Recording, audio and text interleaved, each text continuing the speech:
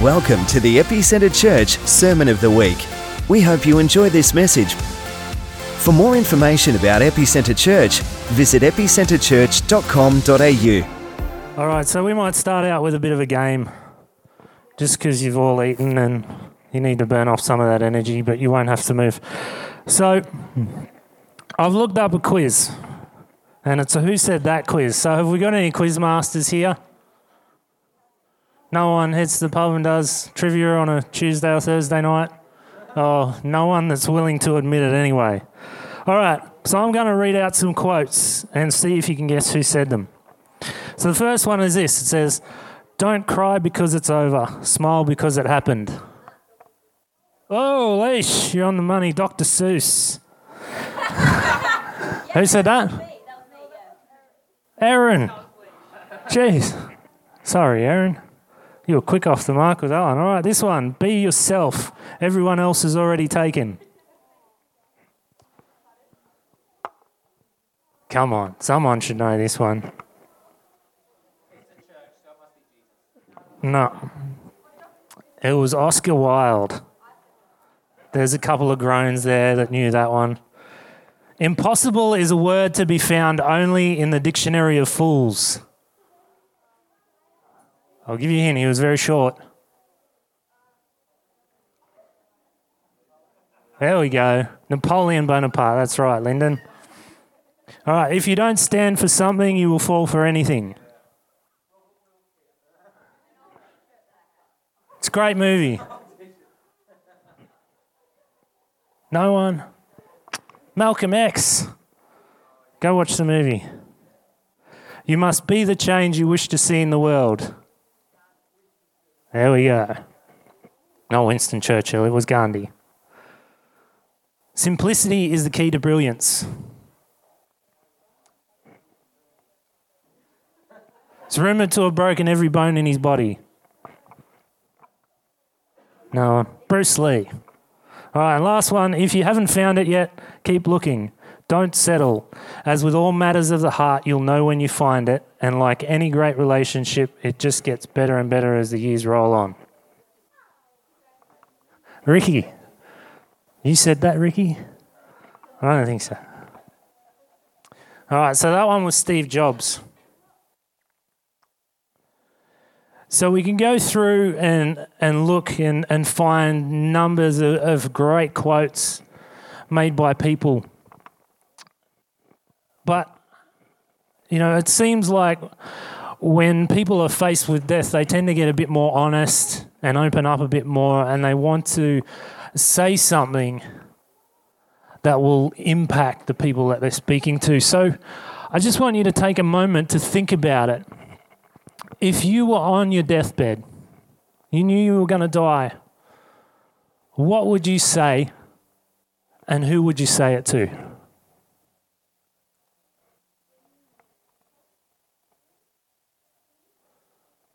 And while you're thinking about that, I'm going to pray. Father, I just pray that you would just open up your word to us tonight, Lord. That you would just speak into our hearts, that we would be mindful of words and things that are spoken, Lord God, particularly the words that you've spoken to us, and that we would take them into our hearts and treasure them and value them. And I just pray tonight that you would just speak through me and that you would impact the hearts of those that are here listening, Lord God. Amen. So the reason that I got you to think about that, and hopefully you didn't get too morbid, is the passage that I'm preaching on tonight is from John chapter 13 and 14. And so I've titled my message tonight, Famous Last Words. So the text is based around Jesus' last meal with his disciples. So we find in John that we get a lot more detail about the events of this night as he sits down to supper with his disciples, because we have the eyewitness account of John who was there. And John's purpose of his gospel was to highlight that Jesus was the Son of God. And so as we read through the text, we take this in mind, and how does that impact the way that we read it, knowing that John is trying to highlight that he's the Son of God? And back in that day, for someone to make that claim was absolute blasphemy. For someone to claim that they were the Son of God was blasphemy, a crime deserving of death. And in the end, that's what the Pharisees came for him with. They wanted to charge him with blasphemy because that's all they could hold on him. And so we find in this moment, Jesus is in the upper room with his disciples, not the great crowds of disciples that have been following him from town to town, but that small inner group, the ones that knew him best, that had been with him from the start. The ones that he held closest to him. And so there's this intimate setting as they're sitting around a meal together. And Jesus knows what's coming. He knows that the cross is about to happen. And so he begins to share some things with his disciples. And so as I read through the text, it really just stood out to me that if that was me, and I knew that I was about to die, what is it that I would want to say? I would think that what I had to say in those moments would be quite profound. They would be something of great importance and something that I would be wanting to impart into my disciples. They would be crucial points for them to remember in the days to come, when Jesus is hung on the cross first and then buried in a tomb. See, because the Jews had the idea that the Messiah was going to come and rescue them from the Roman occupation. They weren't expecting someone to come and do all these amazing miracles and then die on a cross. And so we can read this text in hindsight, knowing what's happened, knowing the outcome. But in that moment, the disciples had totally other plans. You know, their idea was that Jesus would free them from the Romans. And how is he going to accomplish this if he's dead?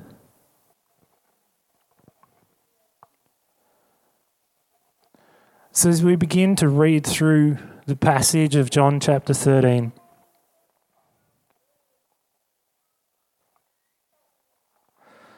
Jesus has finished washing the disciples' feet. He's announced his betrayal, and Judas has left. And he begins to speak to the remaining disciples. And he says this in chapter 13, verse 34. He says, "A new command I give you, love one another. As I have loved you, so you must love one another." See, we look at this new command, and I've spoken on it before, that we can compare it to the old covenant, to the Old Testament, where it talks about loving God and loving your neighbor as yourself. But then Jesus calls this a new command. And the reason for that is because he says, "As I have loved you." So if we begin to look at how Jesus loved his disciples,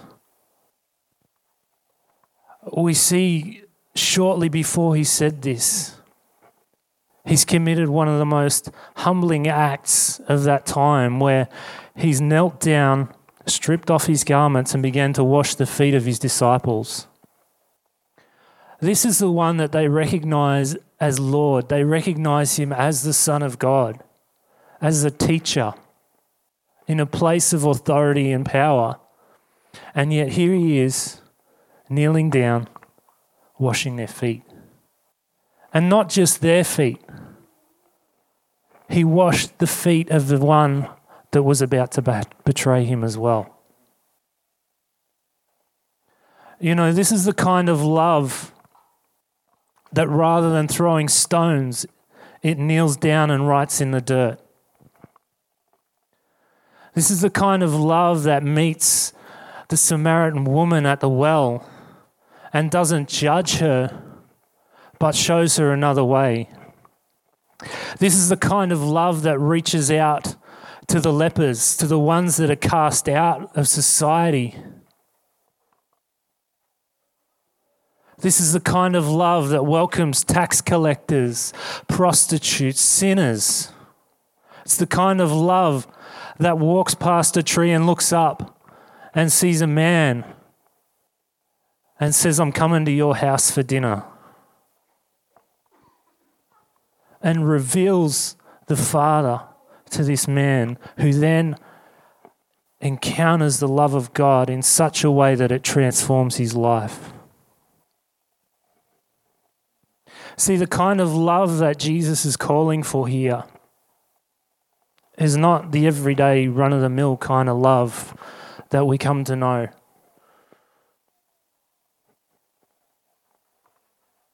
It calls for a higher degree of love. You know, one that is illustrated in the life of Jesus.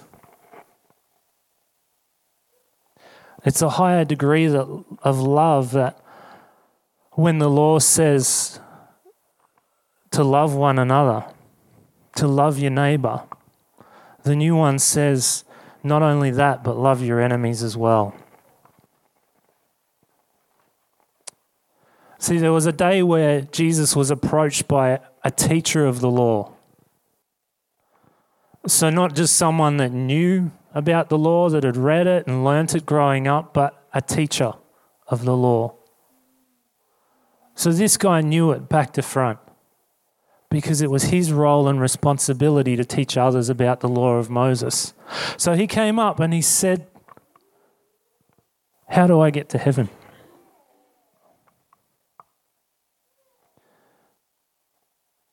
And Jesus' response is, he asked, what's the greatest commandment? And Jesus' response to him was, what do you think it is and how do you read it? And so the man replies, to love the Lord your God with all your heart, soul, mind and strength, and love your neighbour as yourself. And then so Jesus goes on to tell the story of the Good Samaritan. And see, for some history, the Samaritans and the Jews were essentially enemies. They hated each other with a passion and still do today. And it goes right back in history, like hundreds of years before Christ. And so there's been this tension and enmity between them for years and years. And so the significance of Jesus bringing up a Samaritan in his story is understood in the context of that day because they understood the relationship between the two groups of people.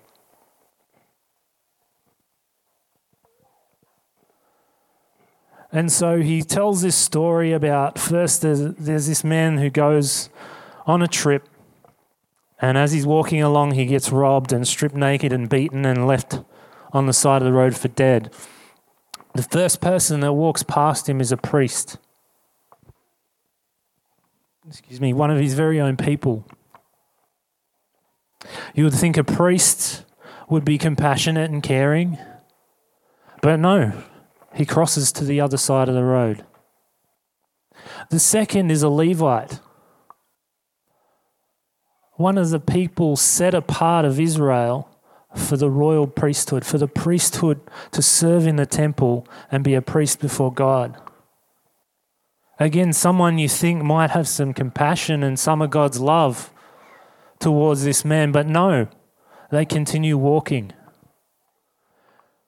And the one that stops is a Samaritan. And not only does he look after this man and dress his wounds, clean him up, he takes him to an inn, pays for all the expenses and says, if anything else, if it costs you any more, I'll fix you up on the way back.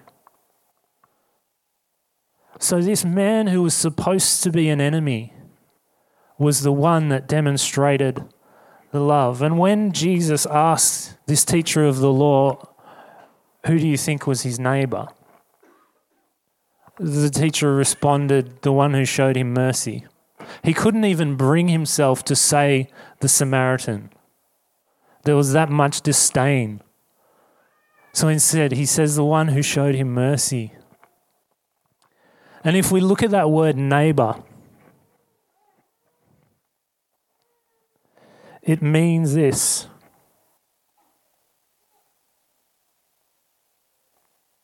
It went. Here we go. So it's from the word plesian, and it means close by or near.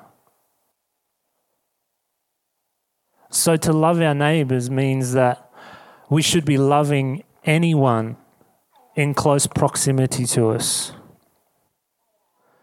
So anyone in close proximity to us should be an object of concern, regardless of whether we share mutual ties with them, whether we share belief or nationality with them.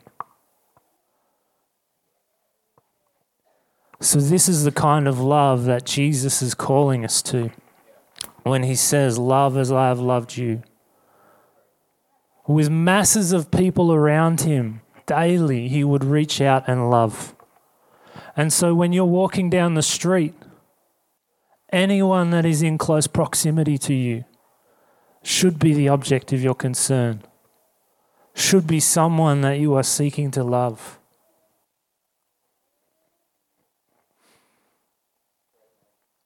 You know, Brant, on his last Sunday here, left this challenge for us.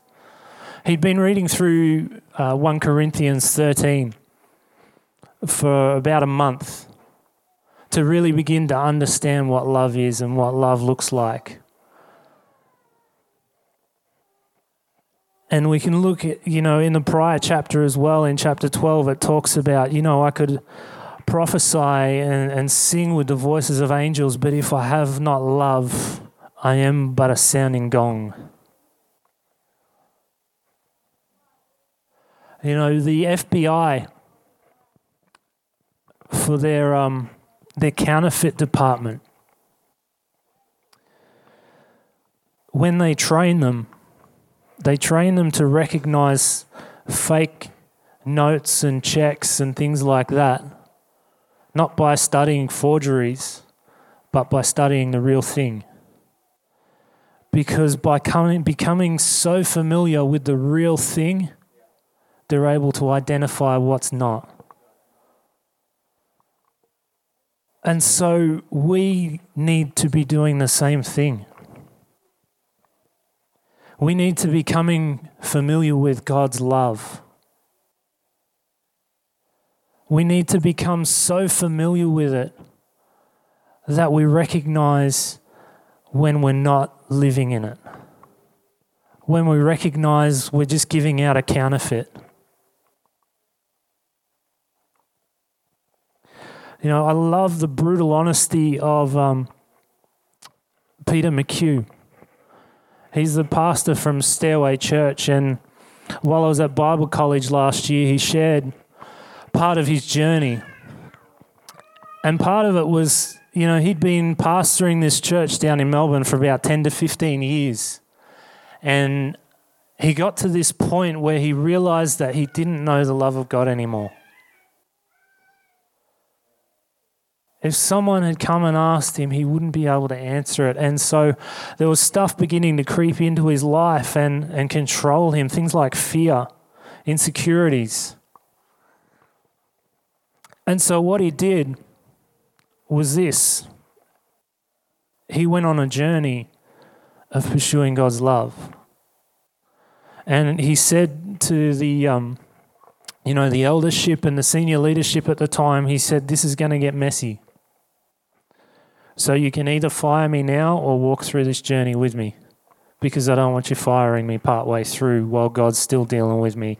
And he shared that there was Sundays where he would be curled up in the fetal position on the bed because he was just so terrified. And they would ring and say, I'm sorry. They'd call the church and say, he's not going to make it today. Can you cover?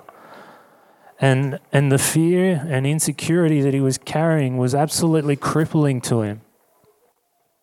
But out of it, he recognized that if there's fear and insecurity, it means I need more of God's love.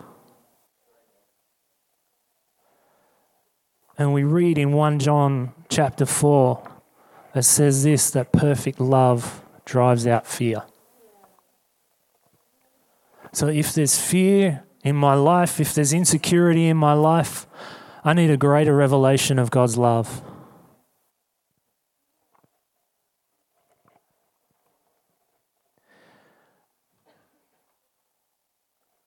So Jesus goes on to say in verse 35, after he said, as I've loved you, you should love one another. He then says, by this, all men will know that you are my disciples, that you love one another. So I want to ask the question tonight, how well are we doing at loving one another? Are we just keeping up appearances and being nice and having that casual thing going, or do we genuinely love one another? If someone was to look from the outside, would they know that we're his disciples because they see the love that we have for one another? Challenging thought. Really challenging thought. So I want to encourage you, pursue the love of the Father. Become so familiar with it that you know that you know that you know God's love.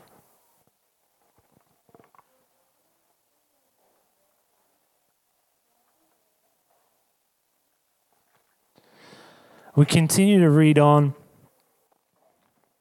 as Jesus speaks to his disciples. And he says to them this in verse 1 of chapter 14. He says, I'm going away, and you will not be able to see me. But let not your heart be troubled. You believe in God, and yet you do not see him. Now believe in me in the same way. So he encourages his disciples to believe. See, the thing about the language of the day was that it was a lot more colourful than our English language. And so it makes it even more important that we really study the text and understand what it's saying there. There's so many aspects to it. And my dad's living in Thailand at the moment, and he was sharing with me about some of the words that he's learning over there in the language, and it only takes a slight variation of a particular word in the Thai language, and it changes the whole meaning. Whereas the English language, it's fairly straightforward and simple. Generally, you will know what I'm saying by the words and the tone of my voice. But for the ancient languages, we need to dig a bit deeper. And so I found this really fascinating. He says to them, you believe in God, now believe in me also. And those two times that he says to believe, the first one, the way that it's described is that it's present, active, indicative in the language. And I don't want to lose you here, so present, self-explanatory, active, it's active.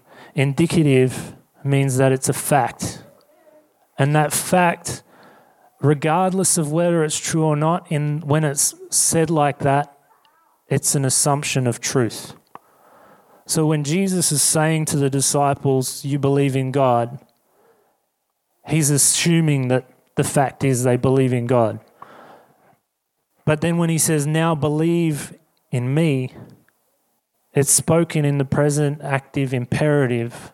And the imperative is a command. So he's commanding them, believe in me. And so if we look at that and the context around that, you believe in God, yet you have not seen him. So all these years, the Jews have not actually seen God except for a couple. and yet they still believe. They have their stories of the things that he'd done in the past and the history there that was passed down from generation to generation, but they hadn't actually seen him, and yet they believed in him. And now Jesus has come, and they see him, and they see the works that he's doing, and some of them believe in him. Some of them believe that he is who he says he is. But then he commands them to believe the same way that they believe in the Father, because he is about to go. He's about to die on a cross, get buried in a grave, rise again, and go to be with the Father. And so Jesus has walked around live in the flesh with them and done ministry for the last 3 years with them, performed miracle after miracle, loved them, served them, taught them, is now about to go. And so he commands them, believe in me, because I'm not going to be around much longer.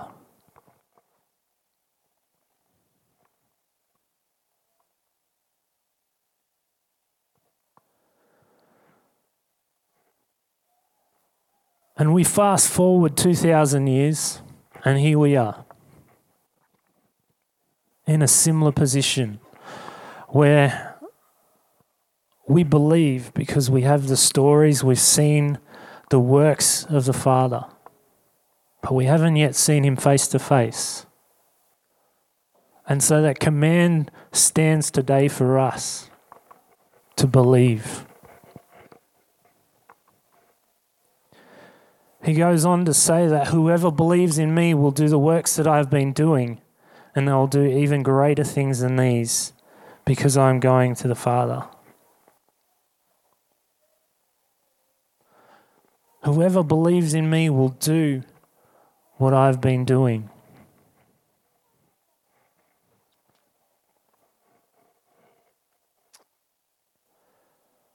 They've seen Jesus. They've seen the works that he's done. And now it's their turn to go and do also, because they believe in him. Because they've known the Father's love. They begin to work out of that love and do the things that Jesus did.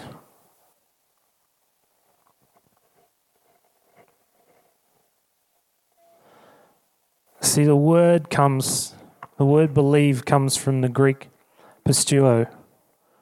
To believe, have faith in, to trust.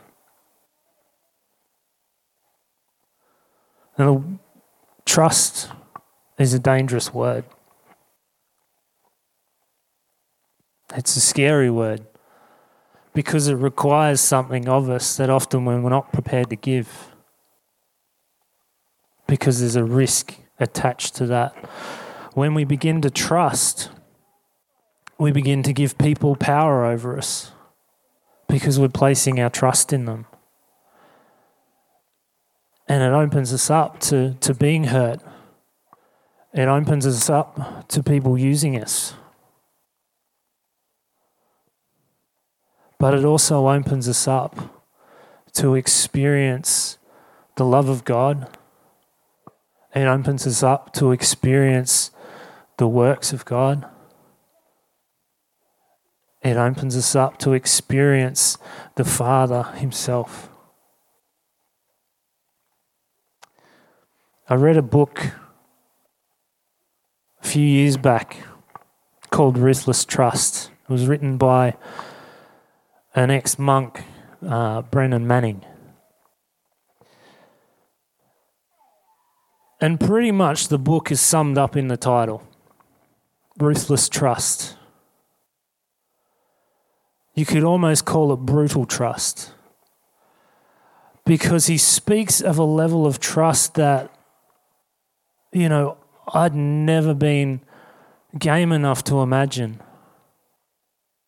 I'd been so fearful to even dare to trust like an ounce of the amount that it was calling for in this book, and it was just terrifying, absolutely terrifying. Because all of a sudden I'm not in control. All of a sudden I'm relying on someone else to come through for me. It puts me in a position of vulnerability.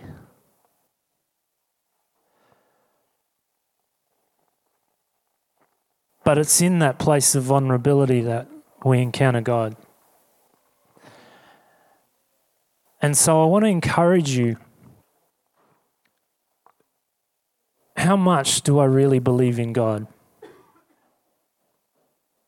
And when I say believe, I'm not talking about just an idealistic belief. You know, that sounds really nice. I'll believe in that. I'm talking about the kind of belief that goes against our heads at times because of the level of trust that it demands. You know, Proverbs 3, 5 and 6 says this. It says, trust in the Lord with all your heart. Lean not on your own understanding. Acknowledge him in all your ways and he will direct your path. Trust in the Lord with all your heart. And lean not on your own understanding. The kind of trust that still can be in the position where the body is suffering and you're crying out to God, waiting for deliverance. The kind of trust that can be in that moment that's still able to surrender and say, no matter what happens, I still believe. The kind of trust that leads our Saviour and our Lord to be brutally beaten and punished and hung on a cross to die. The kind of trust that knows the Father's heart and is willing to follow it to the end. This is the kind of trust and belief that Jesus was trying to instill into his disciples in this moment. Because at the present he was there with them, but soon he would be there no longer.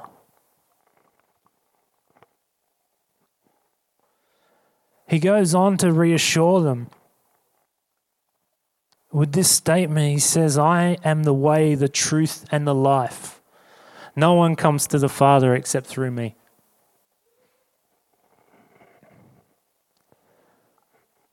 See, right now they're sitting pretty. They're walking around with one of the most popular people in the day. Crowds are flocking in. Things are happening. Miracles are happening. People are getting healed, set free, delivered.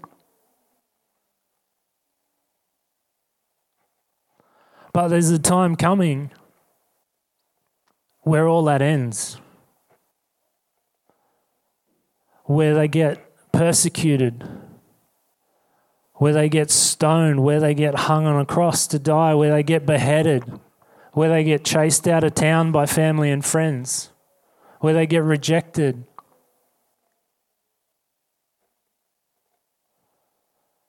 Where they get forced to renounce their beliefs so that they can live.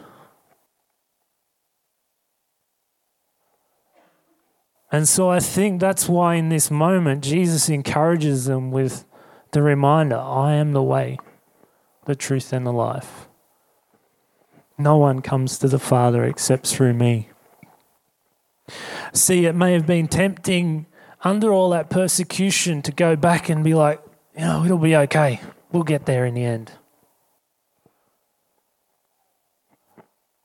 But he reminds them, he is the way to the Father. They've seen him, they've seen the Father. They know Jesus, they know the Father. So nothing else will do.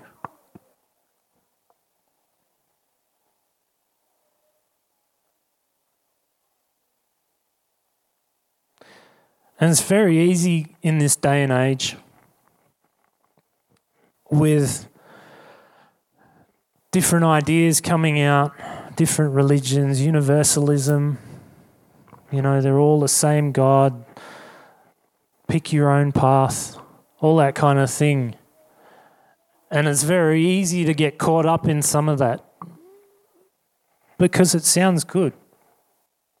Some of it genuinely sounds good.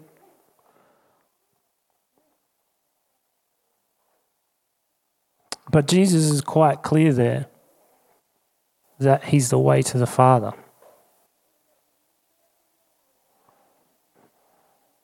And so when we're faced with persecution or hardship, we remember that he's the way, he's the truth, and he's the life.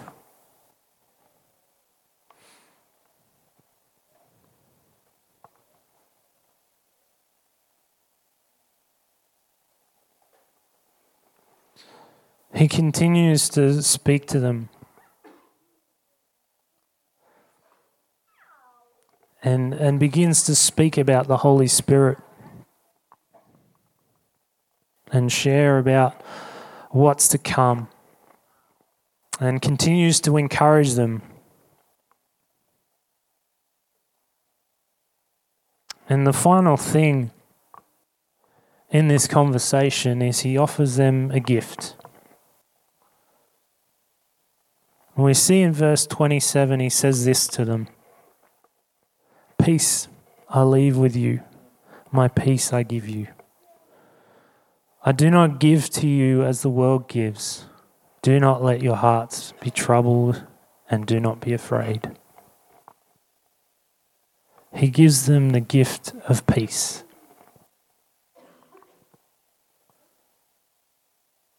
Not just any peace, but his peace. The peace that was able to stand in front of a crowd of false witnesses, be wrongfully accused and beaten, hung on a cross to die, and not retaliate. That was his parting gift. That kind of peace. The word peace comes from the word, it looks like Irene, but it's probably not how you pronounce it. And it means tranquility, repose, calm, harmony, accord, a state of untroubled, undisturbed well-being.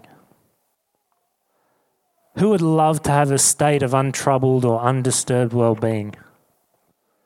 That sounds pretty dang good. So such a state of peace is the object of divine promise and is brought about by God's mercy, granting deliverance and freedom from all the distresses that are experienced as a result of sin or separation. This state of peace is the result of being reconciled to the Father.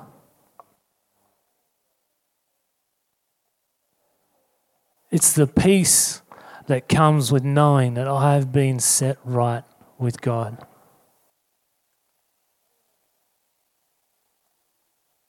And it's no coincidence that Jesus gives them this gift right after he's spoken to them about the coming of the Holy Spirit. Because the Holy Spirit is the Spirit of peace. Peace is the person of the Holy Spirit.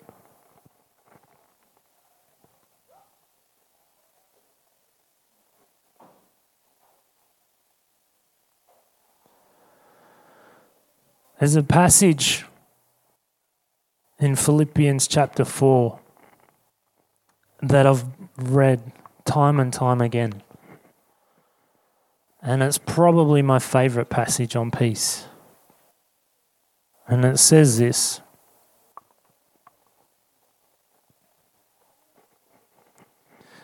I'll just look it up.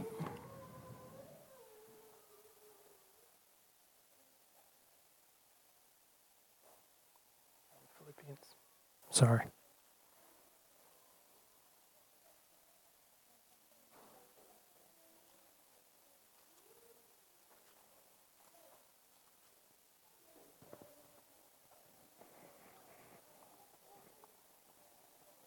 says, "Do not be anxious about anything, but in everything by prayer and thanksgiving, make your requests known to God. And the peace that surpasses all understanding will guard your hearts and minds in Christ Jesus."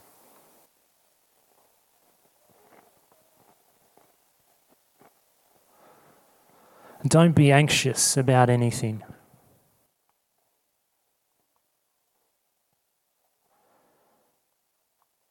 There was a lot of times while I was at Teen Challenge that I would feel myself being overcome with anxiety. I'd be thinking about my wife, my son, wanting to get out of there, what was going on in life in general. And time again, I'd go back to this verse and speak those words. Do not be anxious about anything, but in everything through prayer with thanksgiving, make your requests known to God. And the peace that passes all understanding will guard your hearts and minds in Christ Jesus.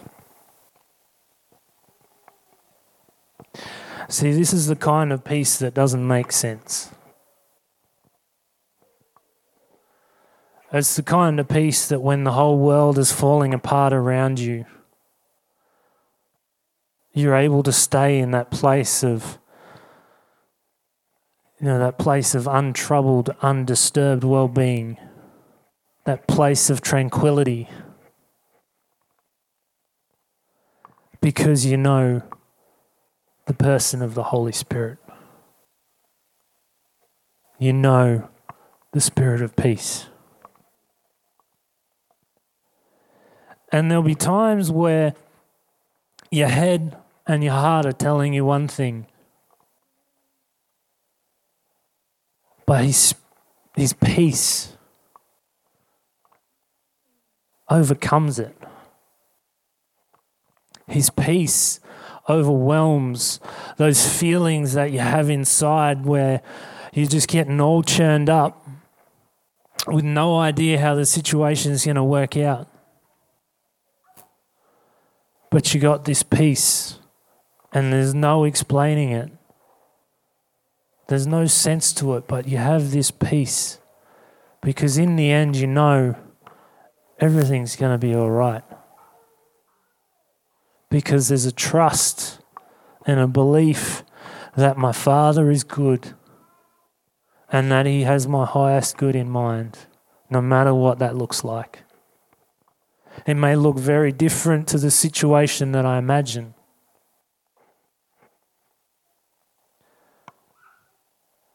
But He's got my good in mind.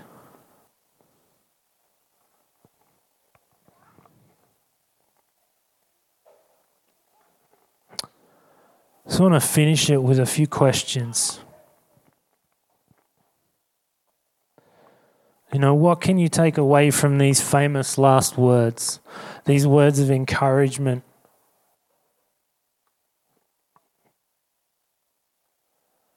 Is the Father wanting to show you more of His love? Is there some fear there that needs to be overwhelmed by the love of God? Is it something you just need for to be overflowing out of your life so you can begin to pour that love into others? So that people can see by looking at you and know that you are His disciple, that you are a son and daughter of God.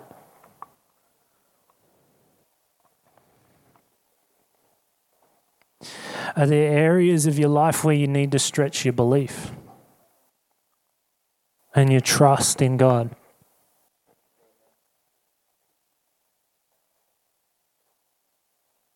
I'm sure that if we all really wanted to think about it, we could come up with something where we just don't trust Him enough.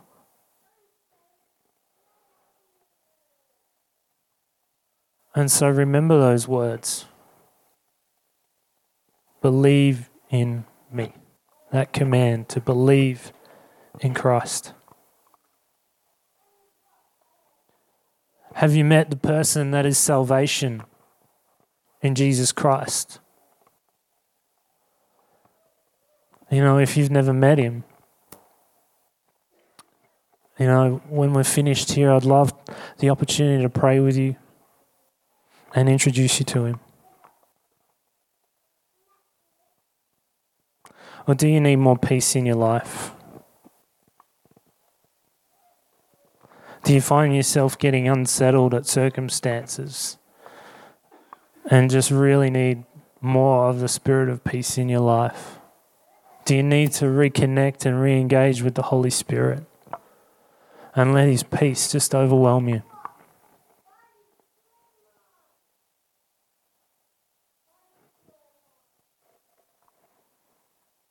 I want to leave it at that.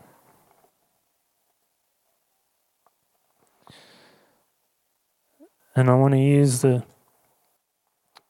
Jewish greeting, shalom. It means peace be with you. Thank you. Thanks for listening to this week's podcast. Please subscribe to hear more sermons from Epicenter Church.